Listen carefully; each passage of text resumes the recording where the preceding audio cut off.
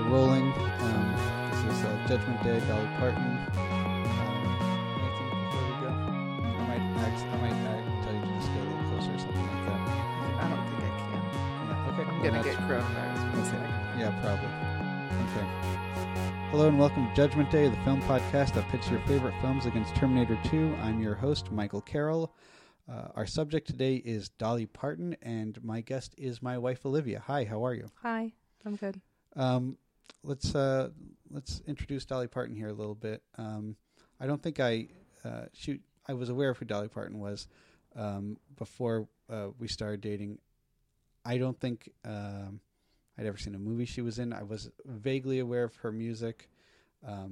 It was very accessible country stuff for me because I also wasn't too into country before we started dating, and then now it's something I listen to a lot. And she's definitely a gateway drug for a lot of that stuff, right? Yeah, I mean, I don't know. She's like an icon. Yeah. Just part of the air. I can't remember the first time I heard a Dolly Parton song. I just always remember knowing who she was. And I do remember the first time I went to Dollywood, but. Yeah. Well, when did you go to Dollywood? The year that my mom's family reunion was in Pigeon Forge, Tennessee. How old were you? Like 14? Really? 13? I feel like I knew this stuff at one point. Maybe. It's ringing a distant bell. What's Dollywood like? It's like an amusement park. Yeah. How Dolly-centric is it? Or was it at that time? You know, I don't remember. Mm-hmm. This is great tape here. Not a music banter. That's fine. Don't worry. I just remember there were some weird like German dancers. That's my main memory of it. No. Did you grow up watching Dolly Parton movies? I feel like a lot of these we kind of discovered together. Like she was in The Air. Yeah, I mean, musically. I saw Steel Magnolias before I met you. Oh, really? Yeah. Oh, I didn't know that. Yeah. I thought. Well, I think. We'll skip to it. Yeah. I don't remember. I'm pretty sure I watched it with my mom. I'd never seen 9 to 5 until we saw it together. Yeah, and then our movies today are 1980's 9 to 5, 1984's Rhinestone, and 1988's Steel Magnolias. So, do you want to jump into 9 to 5? Sure. Okay. So Dolly made her film debut in this hit comedy, which teamed her up with Lily Tomlin and Jane Fonda. The three stars are co-workers in a toxic office space ruled by their, quote, sexist, egotistical, bigoted boss, played by Dabney Coleman. You forgot Lying. Lying? Oh, wait, how's it go?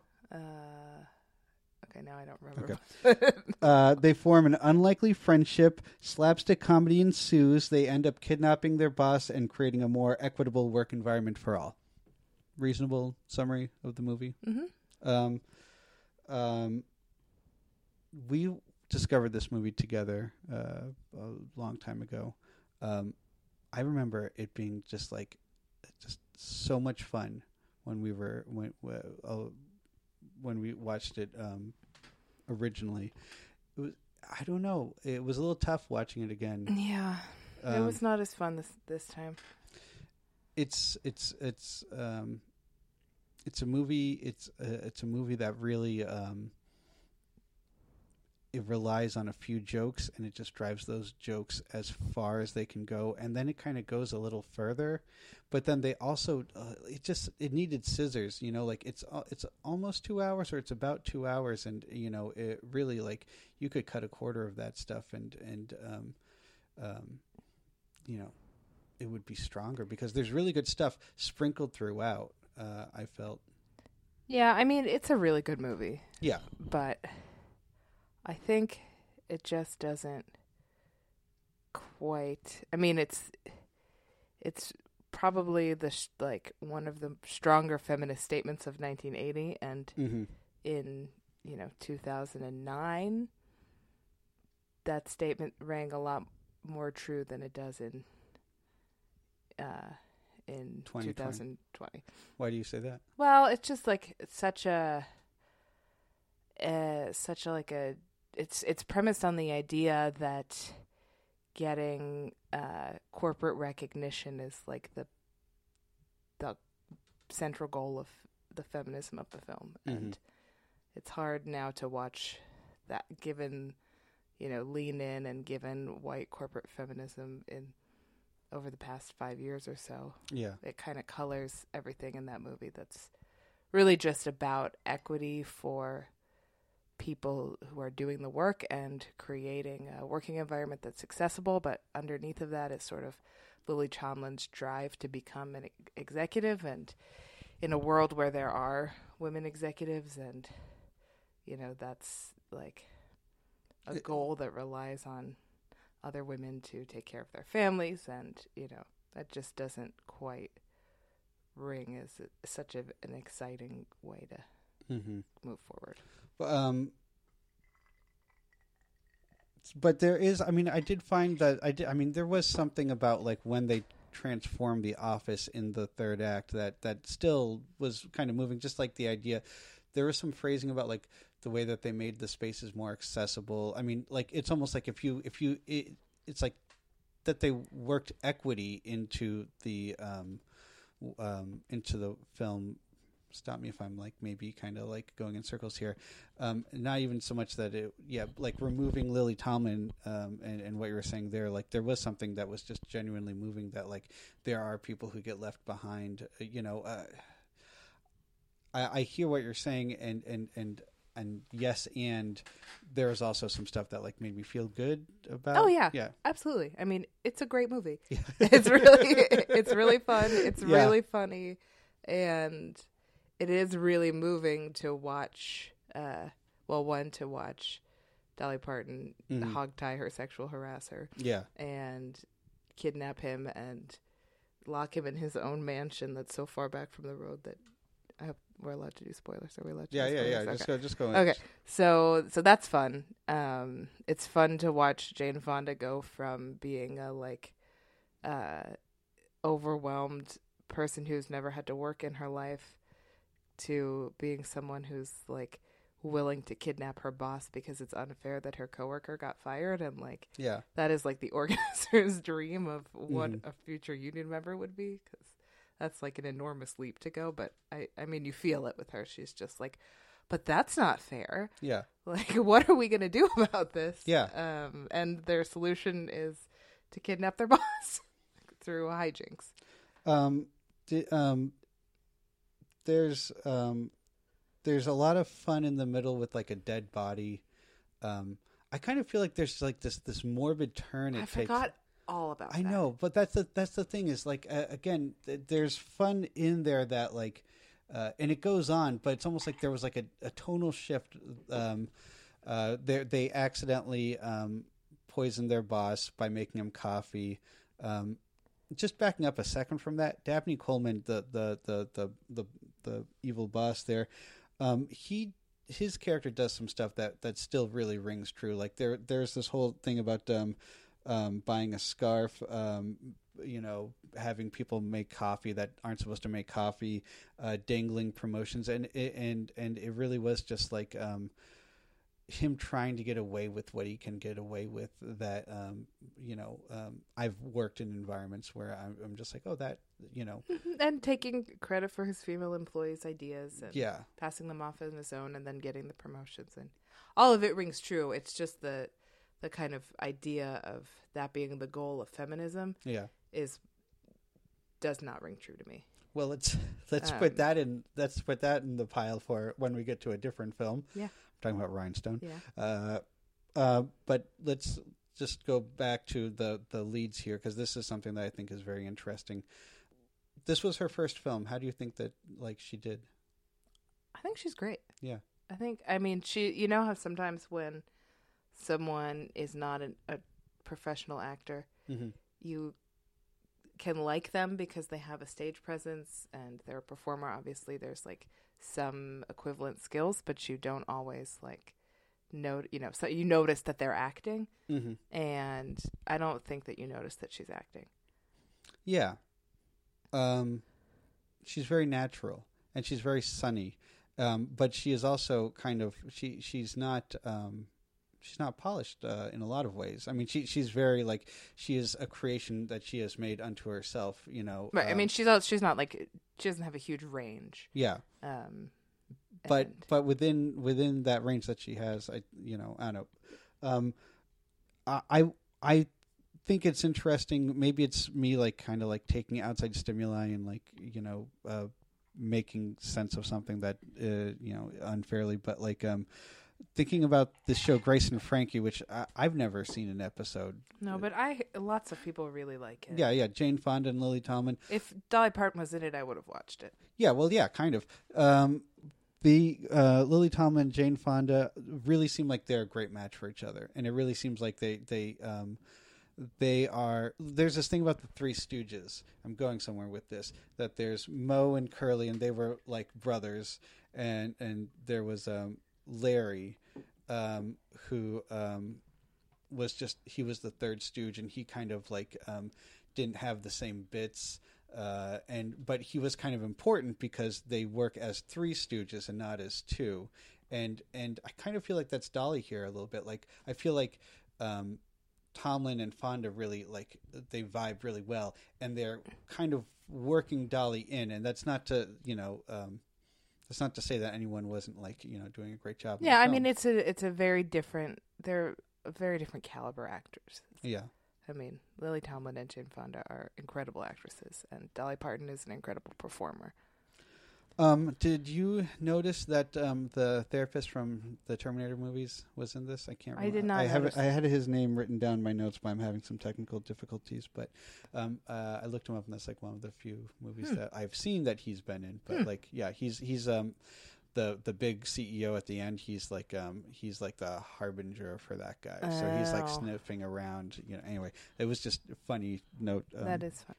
You got anything else on 9 to 5 you want to make sure you say? Well, I was just gonna say that if you had asked me the plot to that movie before we rewatched it, I would have said that Jane Fonda is a new divorcee starting work in a big company. Lily Tomlin is the seasoned supervisor who can't break through the glass ceiling. Dolly Parton is the secretary to the CEO or the boss of the floor, the lying, or whatever. Bigoted, yeah. Lying, egotistical, hypocritical bigot. Mm-hmm. And the three of them team up to take over the office. And I thought they just kidnapped him. Yeah. And that was it. I forgot all about the stealing. And all of that is like the part where they could have cut, I think. Mm-hmm. I mean, that's all I really wanted to say. Just that part was both not memorable and kind of boring. There was also some stuff. I should also say there's some stuff at the end where I think the boss, because this last time, honestly, we were petering out. Like it would have been the end of a long day, but like I recall, like we didn't watch the last few minutes, but we kind of remember how everything goes. I recall there being some stuff where he gets like sent to Africa, like he gets reassigned to Africa at the end, and he hates it. And it's just that there's some stuff there that's just like the Amazon. It's the Amazon. Yeah. Yeah, there's some stuff there that it was just like, pretty good movie, pretty progressive. And then at the last second, it's like, here's the twist. Yep. Let's jump into Rhinestone. All right. Dolly teams up with Sylvester Stallone in a Pygmalion-type story. It's 1984, and she's the headliner at a New York City honky-tonk trying to get out of her contract. When she strikes a deal with the owner, she has to turn Stallone into the next country music sensation. The two stars go down to Tennessee to practice. Will they fall in love? I did not see the romance coming. Really? I think he's just so revolting. Well, no, I mean, like, look, here's the thing about this. I think we probably would have recorded this episode like a long time before this because we had two movies that we both really liked, 9 to 5 and Steel Magnolias. And hey, if we were going to do a third Dolly Parton movie, what would it be? And I've been fascinated by this movie since I heard about it, and it just like became this sick obsession. And I kind of went to some lengths to find a copy of it that we could watch. And the whole time I was like, I'm not even going to like this. I don't know why I do this to myself. But I was just fascinated by Stallone and Dolly side by side, especially in that era, especially with the plot. And I was surprised at how much it wasn't it wasn't boring. It was not boring. It was fascinating to like come out the other end of that. There's great music. Stallone was just so likable at this era when he wasn't doing completely reactionary, like deranged right wing shit. And I never saw any of I've never. You're not a Stallone person. No, I'm not. I think I saw Creed. Yeah. I had to literally explain like the Rocky franchise to you before we saw it. I just like Michael B. Jordan. Yeah. What's kind of funny about the plot for me is that it's about Dolly teaching Stallone to be a country music sensation, but also I think there's something where it's like Dolly kind of doing a big romantic comedy. Now, did you laugh while you were watching this movie? Maybe on the inside. There were a few really good scenes with Stallone bringing this country music sensation into his like Italian New York milieu. I did laugh when he started playing the organ in the funeral home. Yeah, because he kind of like has like he has he has no musical talent, and he never actually gets musical talent in the film. But I think he just like learns to believe in himself and have charisma, and that's kind of what sells it at the end. I mean, the movie kind of moves through all the like paces that you kind of think it's going to, and I'm surprised you didn't think that they were going to fall in love. Well, I mean, I guess I could have seen it coming, but I just didn't put that much thought into it. What I find interesting about Parton in 9 to 5 and in Steel Magnolias is that she, in both movies, she has like a husband on the side that you're aware of, but that isn't necessarily like kind of like really important to like the plot of the movie. It just is kind of like a character trait she has, which is actually kind of like her story too in a lot of ways, like, or at least the public persona that she has created. Like, she has a husband, you never see him, he's a private guy, and I kind of, what I like about her is that she comes off when she's doing a movie as like, it's Dolly Parton. She's like, her character is this or something like that, but it's her. Mm-hmm. I don't know. I feel. Yeah, like I mean, I guess that's I don't know if I was just so much more invested in making sure that Dolly won this bet and got out of her contract because this skeezy guy that she made the deal with, I didn't want to see her have to deal with him. Mm-hmm. Or if you just don't ever think about her as like, as much as she's like a hypersexualized person, she's not in most of her movies. She's not like, she's incredibly wholesome. Yeah. It's not like she's never in a room. And even this movie was completely wholesome. Yeah. Yeah, it was wholesome, and I think that was part of like the thing was that like why they were kind of so incompatible, because I think they're both like very charming people, and at least I don't know, thinking of like other celebrities, like maybe we'll get to this with Schwarzenegger a little bit later, but like I think that like Schwarzenegger tends to work with people who he's Schwarzenegger when he's on screen. He kind of like when he like is teamed up with like people who are like significant others for him, like they tend to need to bring a lot of emotional depth to it. Like Linda Hamilton, like not that they're in love or anything like that in that movie, obviously not, but they are like significant to each other. So. Or like that movie where that we watched at Christmas, Jingle All the Way. Yeah. I mean, we'll get to it. There's it's also worth noting that there's like this whole like Trump hotel. So the owner of the nightclub is out of the Trump hotel, and they definitely like stay on shots so that you're aware that like this like nightclub owner is in this prestigious apartment complex. And there was some like white identity stuff that I was actually kind of thinking about a little bit. One of the things that was like maybe like there's an insidious undertone that I had while watching this movie, which was difficult to say because it's a film that I genuinely enjoyed watching.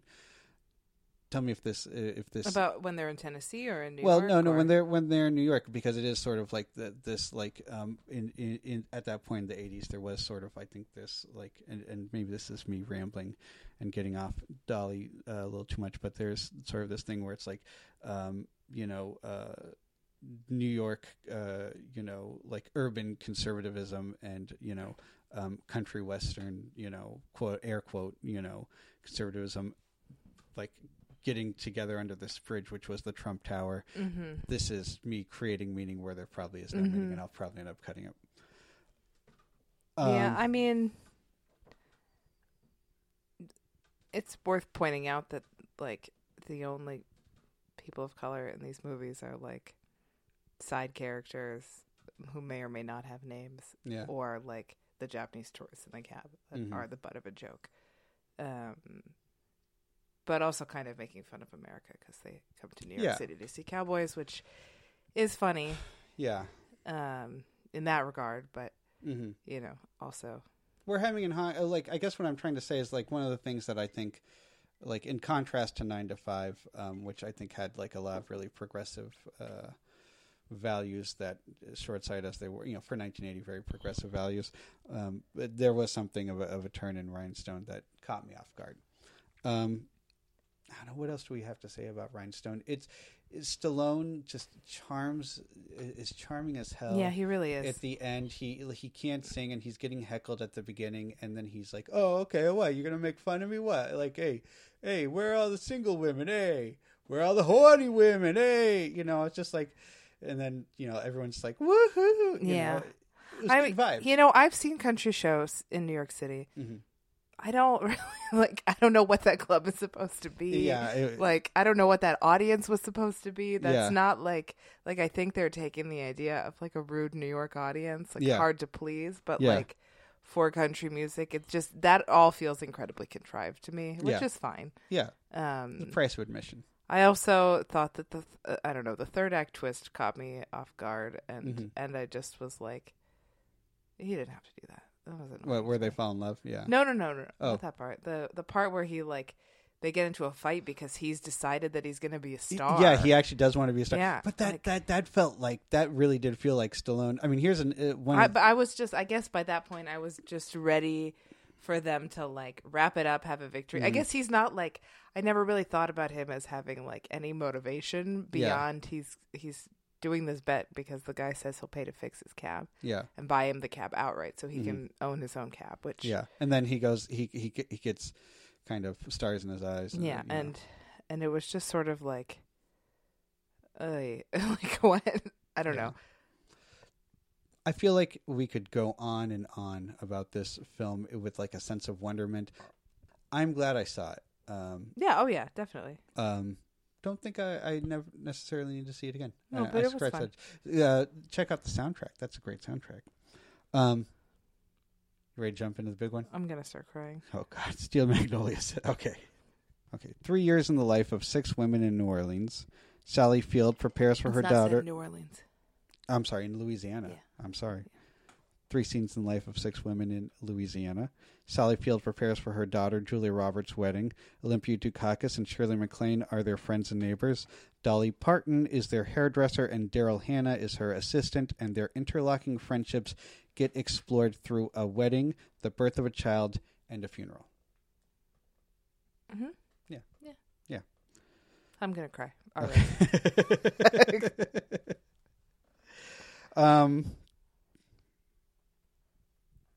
Where do we start? I love this movie. Yeah. I love this movie because it lets you feel all of the feelings in the entire world without ever having to think about your own feelings. Mm-hmm. And I always show it to people who need to cry about something happening in their life so that they don't have to actually cry about that. And it works. It's like a mental health product. Yeah. It's really like a good short-term pain reliever. Mm-hmm. I'm going to go on a limb and assume that, like, most people listening to this program either haven't seen it or they have preconceived notions about this film without having seen it. And I certainly did. For years, when I was working at a video store growing up, I would use it as the butt of a joke and like put it in like friends, like employees pick sections, and they'd get real angry and be like, oh, "I never even seen this film." Then we started cohabitating, and I think just being around you, I kind of absorbed this movie, and it works like a Linklater film in that it is about spending time with people, listening to people, and kind of just soaking in milieu and soaking in emotions. You know, it works not dissimilarly from Dazed and Confused or Boyhood. Yeah.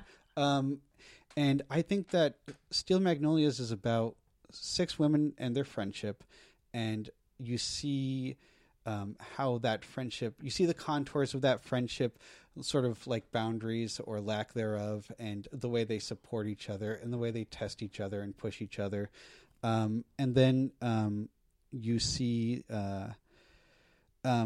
it's not that friendship ever necessarily really gets tested, because it's always sort of a given that they'll be kind of coming back to each other, but it's about understanding what the function of that is in their most like vulnerable points in life. Yeah, I mean it's hard to remove the plot from me with the fact that it was written by the brother of Julia Roberts' character in real life. Right. The playwright based the story off of off of his own life and his own the women in his life. And the women in his mother's life who helped her get through the death of her daughter, his sister, which I mean, spoiler warning, so Sally Field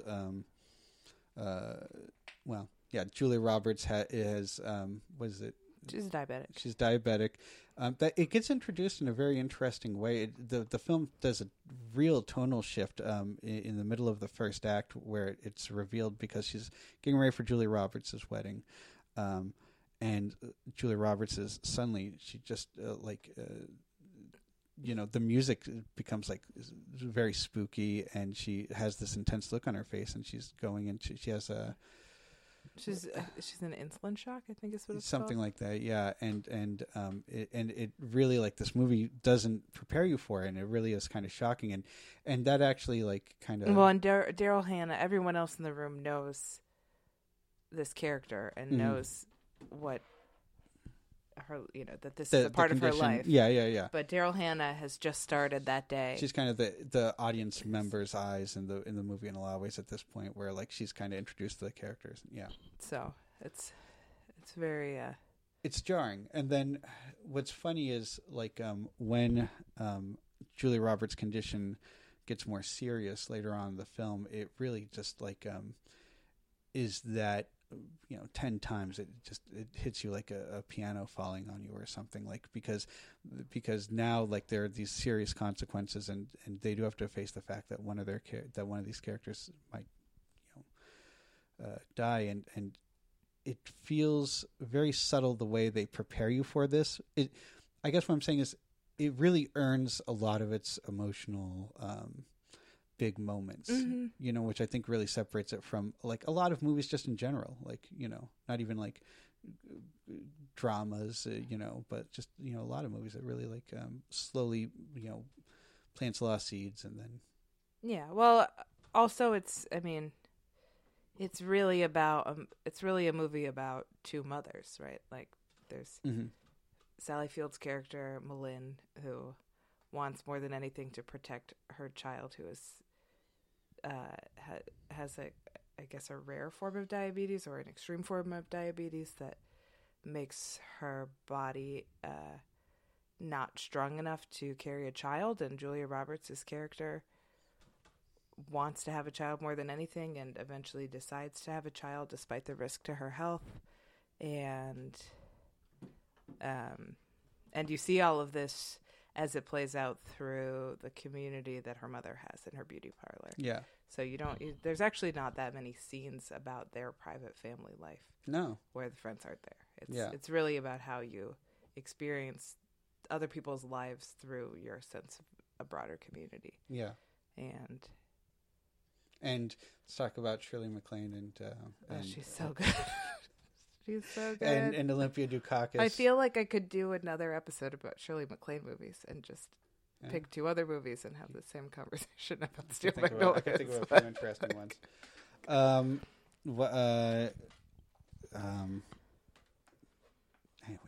Very just great. I don't know, Shirley MacLaine is my mom, basically. Shirley MacLaine is amazing. But everybody has a pair. So there's Malin and Julia Roberts' character. Mm-hmm. Sally Field and Julia Roberts' character. Mm-hmm. They're a mother and daughter pair. Mm-hmm. Then you have Dolly Parton and Daryl Hannah, Mm-hmm. who are beautician, glamour technician, Mm-hmm. and assistant glamour technician. And their relationships. And then you have Olympia Dukakis and Sally Field, and Shirley MacLaine together.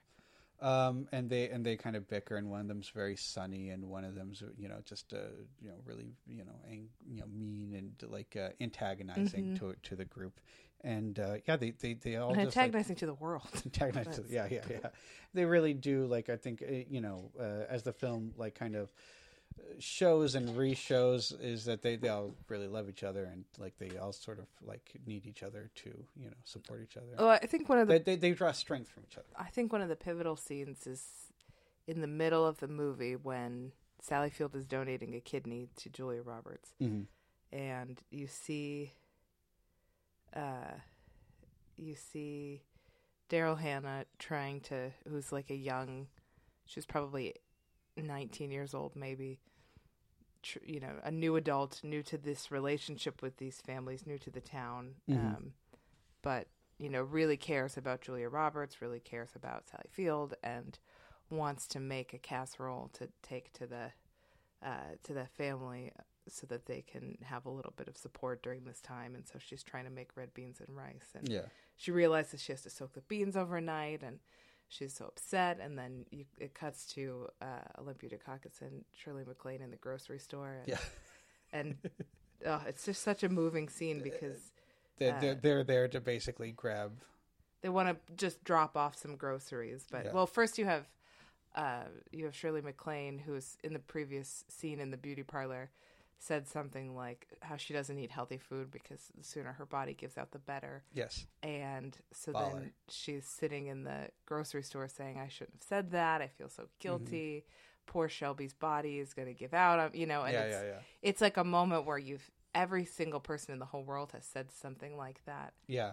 And without realizing, the impact that it might have on someone else, and then regretted it. And right, because they genuinely, they have their acts that they play for each other, but they also have, in their independent friendships, they can be more unguarded. Yeah, it's just a deep amount of care. And then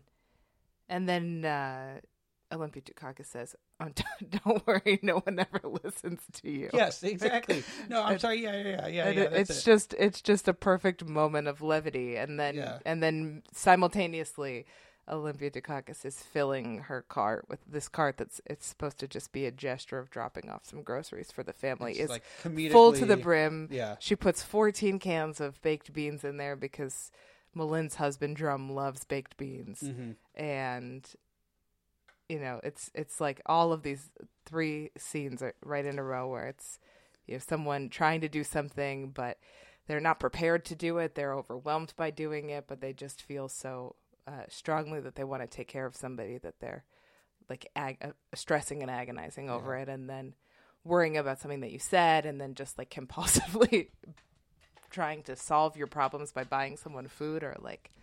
Yeah, I mean, maybe they're not universal, but they're deeply. I've had all 3 of those feelings. Yes. It's an aspirational community. It's either like like I think the pleasure of watching it, I think is like either feeling recognition to how your community helps you process things, or just like it, like. I don't know. I think it's recognizing like great ways that like your community imperfectly supports you, and how it makes you feel when you have supported your community, mm-hmm. in a lot of ways that, like, if they're not true, it's at least aspirational. Dolly has her best hair in this movie. Oh yeah, for sure. I mean, she kind of has to because it's like part of her character, but also her hair just got like better, like as she grew as like a film star. Yeah, it takes a lot of. What did she say? It takes a lot of effort to look this good. A lot of money to look this cheap. No. I mean that's her quote, but No, okay. From the movie, Yeah. her line in the movie is, "Takes a lot of work to look like this," or something that. Yeah. And there's no such thing as natural beauty. There's no such thing as natural beauty. Remember that, or we'll all be out of a job. Yeah.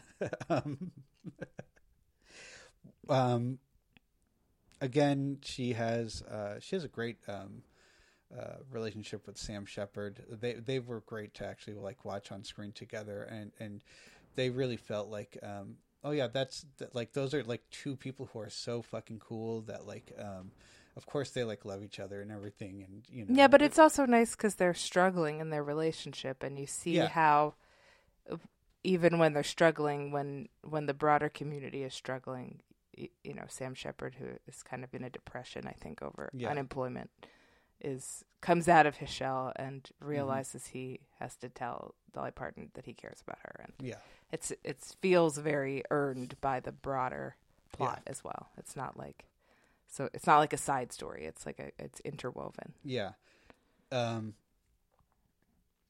and again, she's kind of. I think she's playing herself really well. I feel like I was sort of what we were saying before. I was watching all these other women, and they all felt like, oh, I know, Sally Field is sort of broadly playing a type, and Julia Roberts is broadly playing a type. What Julia Roberts' best role easily, Dolly Parton is really just playing Dolly Parton, but that it works because she's, I think she, I don't know. I think she is actually like kind of like cool, and she is sort of someone who is like, it would feel so cool to like think that like my community is something that like Dolly Parton draws energy from and helps her, process her, stuff. I mean, these are like beyond A-list actresses again. Yeah. So I think it really shows you the difference between Steel Magnolias and Rhinestone is that like Dolly Parton can, in a room full of A-list actresses, be a part of something that's like subtle and special. And she can also hold her own in a like big showy movie that's really about the broad strokes, but I think it does show that she does have more range than she's maybe always given credit for as an actress, because she's not doing any of the really heavy lifting, but she is holding her own among these actresses that are just beyond recognized for their ability to do serious acting work. Any other thoughts on Steel Magnolias before we get into the... I mean, you should watch it. Yeah, everyone should watch it. Everyone should just fucking watch it. If you don't want to see it, you should examine what about women talking to each other you are not interested in. Yeah. Terminator 2. That's a fucking great movie. It's a fucking great movie. When did you first see Terminator 2? When you showed it to me. Yeah. How old were you? 24.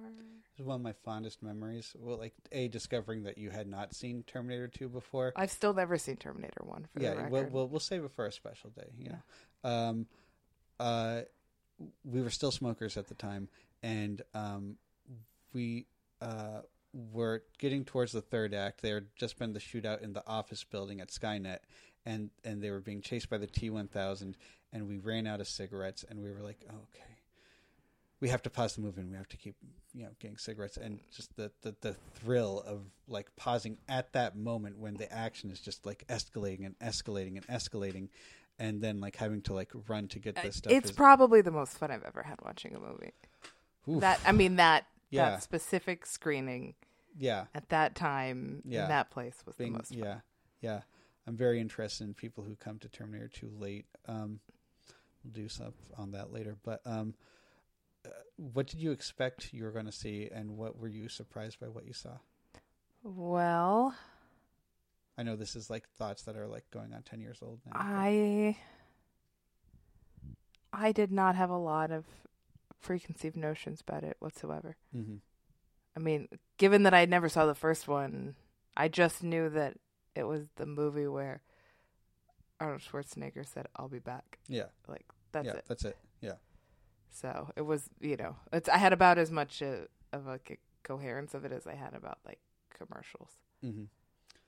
I guess since we're talking about performance, this is kind of a performance-heavy episode of what we're talking about here. Is there anything that you want to say about like Linda Hamilton or Schwarzenegger or John Connor? Well, I mean, Arnold Schwarzenegger is not a very good actor. Like, it works because he's a robot. So, that's fine. Mm-hmm.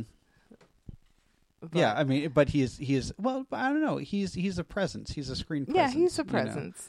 I mean, this movie relies on how completely charming the kid who plays John Connor is, and how compelling. I don't even know what Edward Furlong.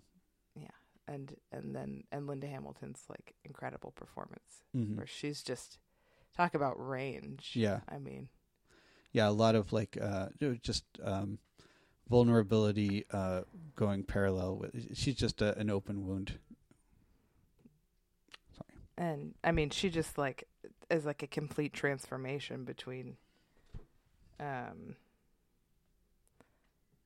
someone who's like, you could see her in her flashback scene where she's just a mom pushing her kid on the swing or whatever. Mm-hmm. You could see her like having just left the Steel Magnolias barbershop. Yeah, like sure. She's such an innocent, poofy-haired lady. You're gonna really enjoy the first one when we sit down with it. Anyway, and then if you just remember back to the first scene that she's in, where she's like turned her metal bed frame in an institution over so that she can do chin-ups on mm-hmm. it, and her escape from the asylum, and just some incredible action movie sequence. Yeah. Like, a lot of that movie is just really exciting action movie sequences, and having it be a woman who's doing it, and doing it because she's trying to save the world and also trying to keep her kids safe. Mm-hmm. And also having to work side by side with a screen presence that tried to kill her. And I kind of wish that the film explored that more.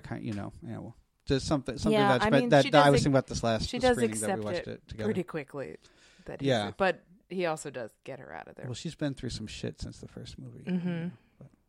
But, any other thoughts on Terminator 2? I guess I just thought a lot about how her son had to like both deal with moving into the foster care system mm-hmm. and believing that his mother was crazy, and then feeling guilty for thinking that his mother was crazy, and that he also is so insistent that the Terminator doesn't kill anyone, mm-hmm. and that his mother doesn't kill like this. Yeah, the stakes sweet. Are so high. Yeah. And you have this kid who's really had a lot of trauma in his life, and like a lot of trauma that he is just learning the truth of, and he's just like, and he's like a little like mall rat bad kid, stealing money to go to the arcade, stealing money from an ATM to go to an arcade, and mm-hmm. But he's just refuses to let anybody die. Yeah, and it's very sweet. Let's fight these movies. Okay. Look, I think we both know where this is going in a lot of ways here. Like, at least the first two films is 9 to 5 better than Terminator 2. No way. No. Yeah. Just drum tight. Like, you can't take a minute out of Terminator 2.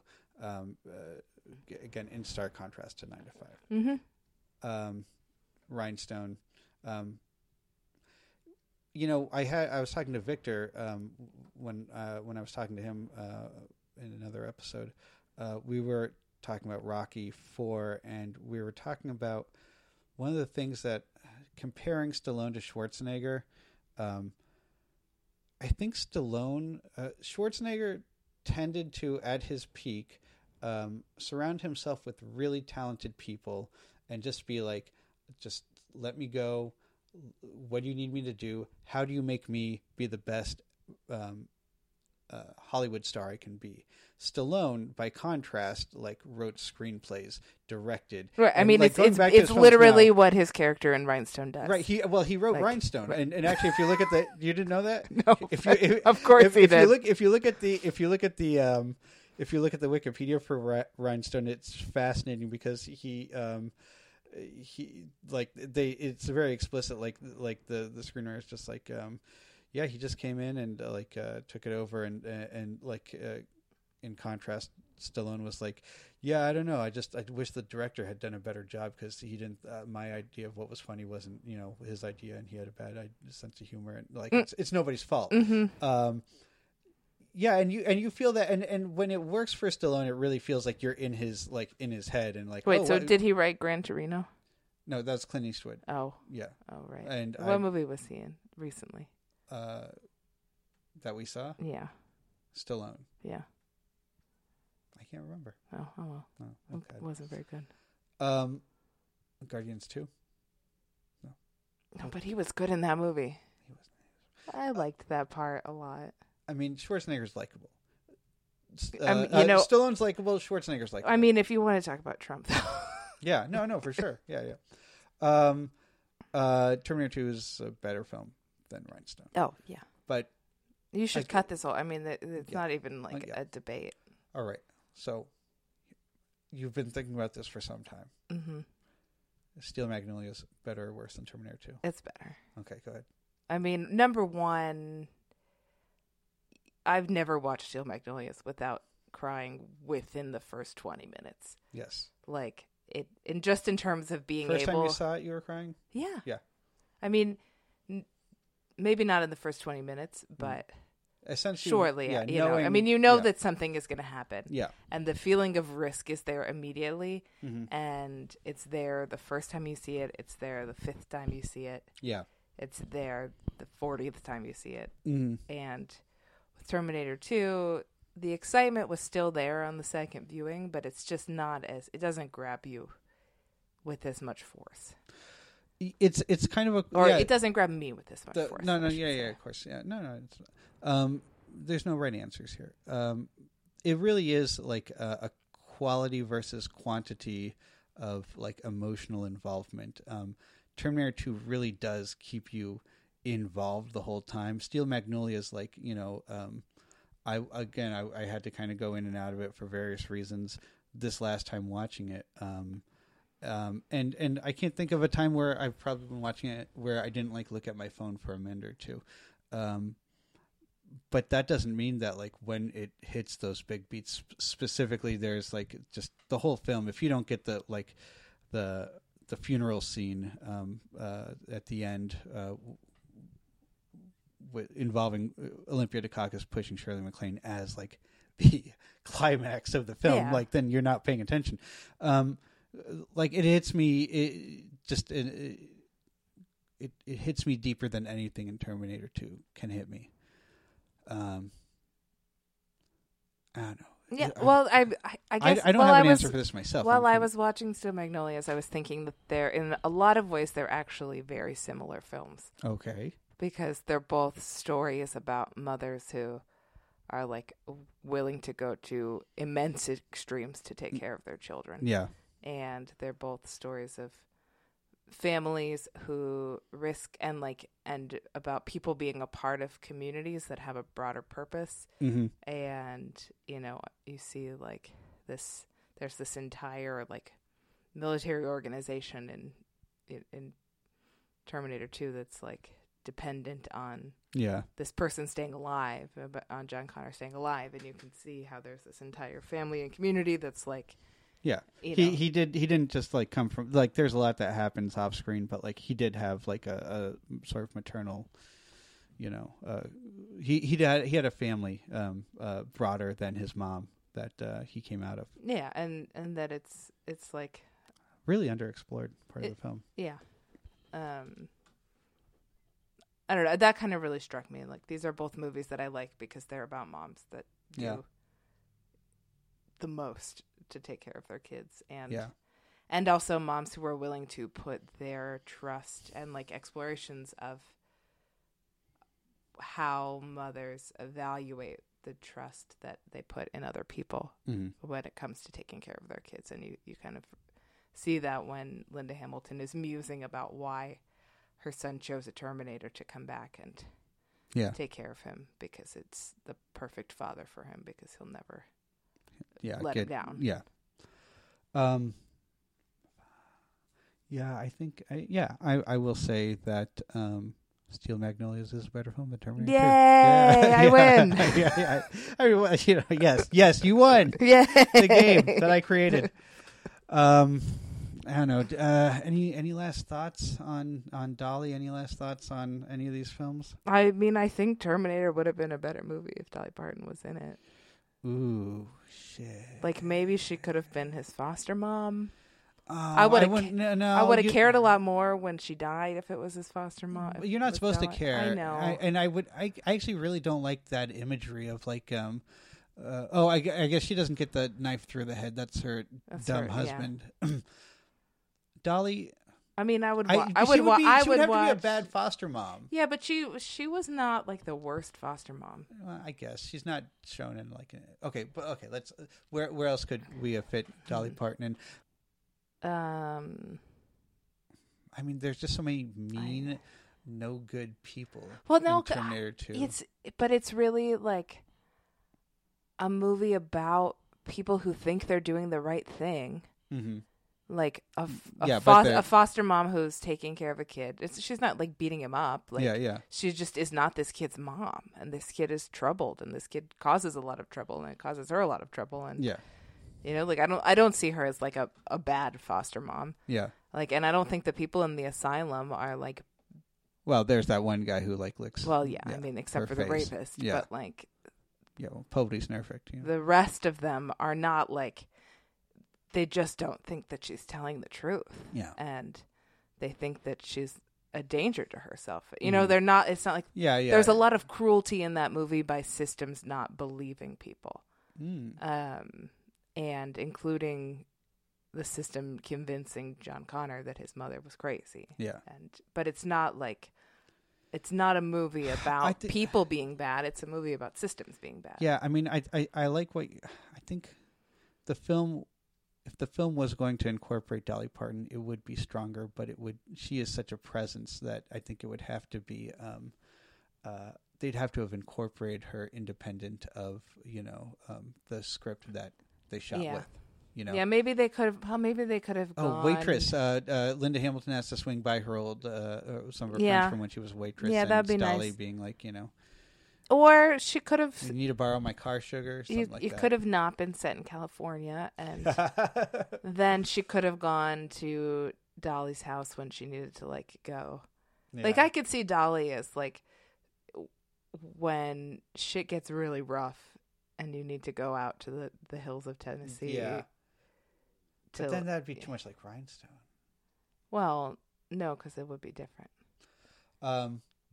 Any last thoughts? No, that's it. Olivia, thanks for coming on. Yeah, Hasta la vista.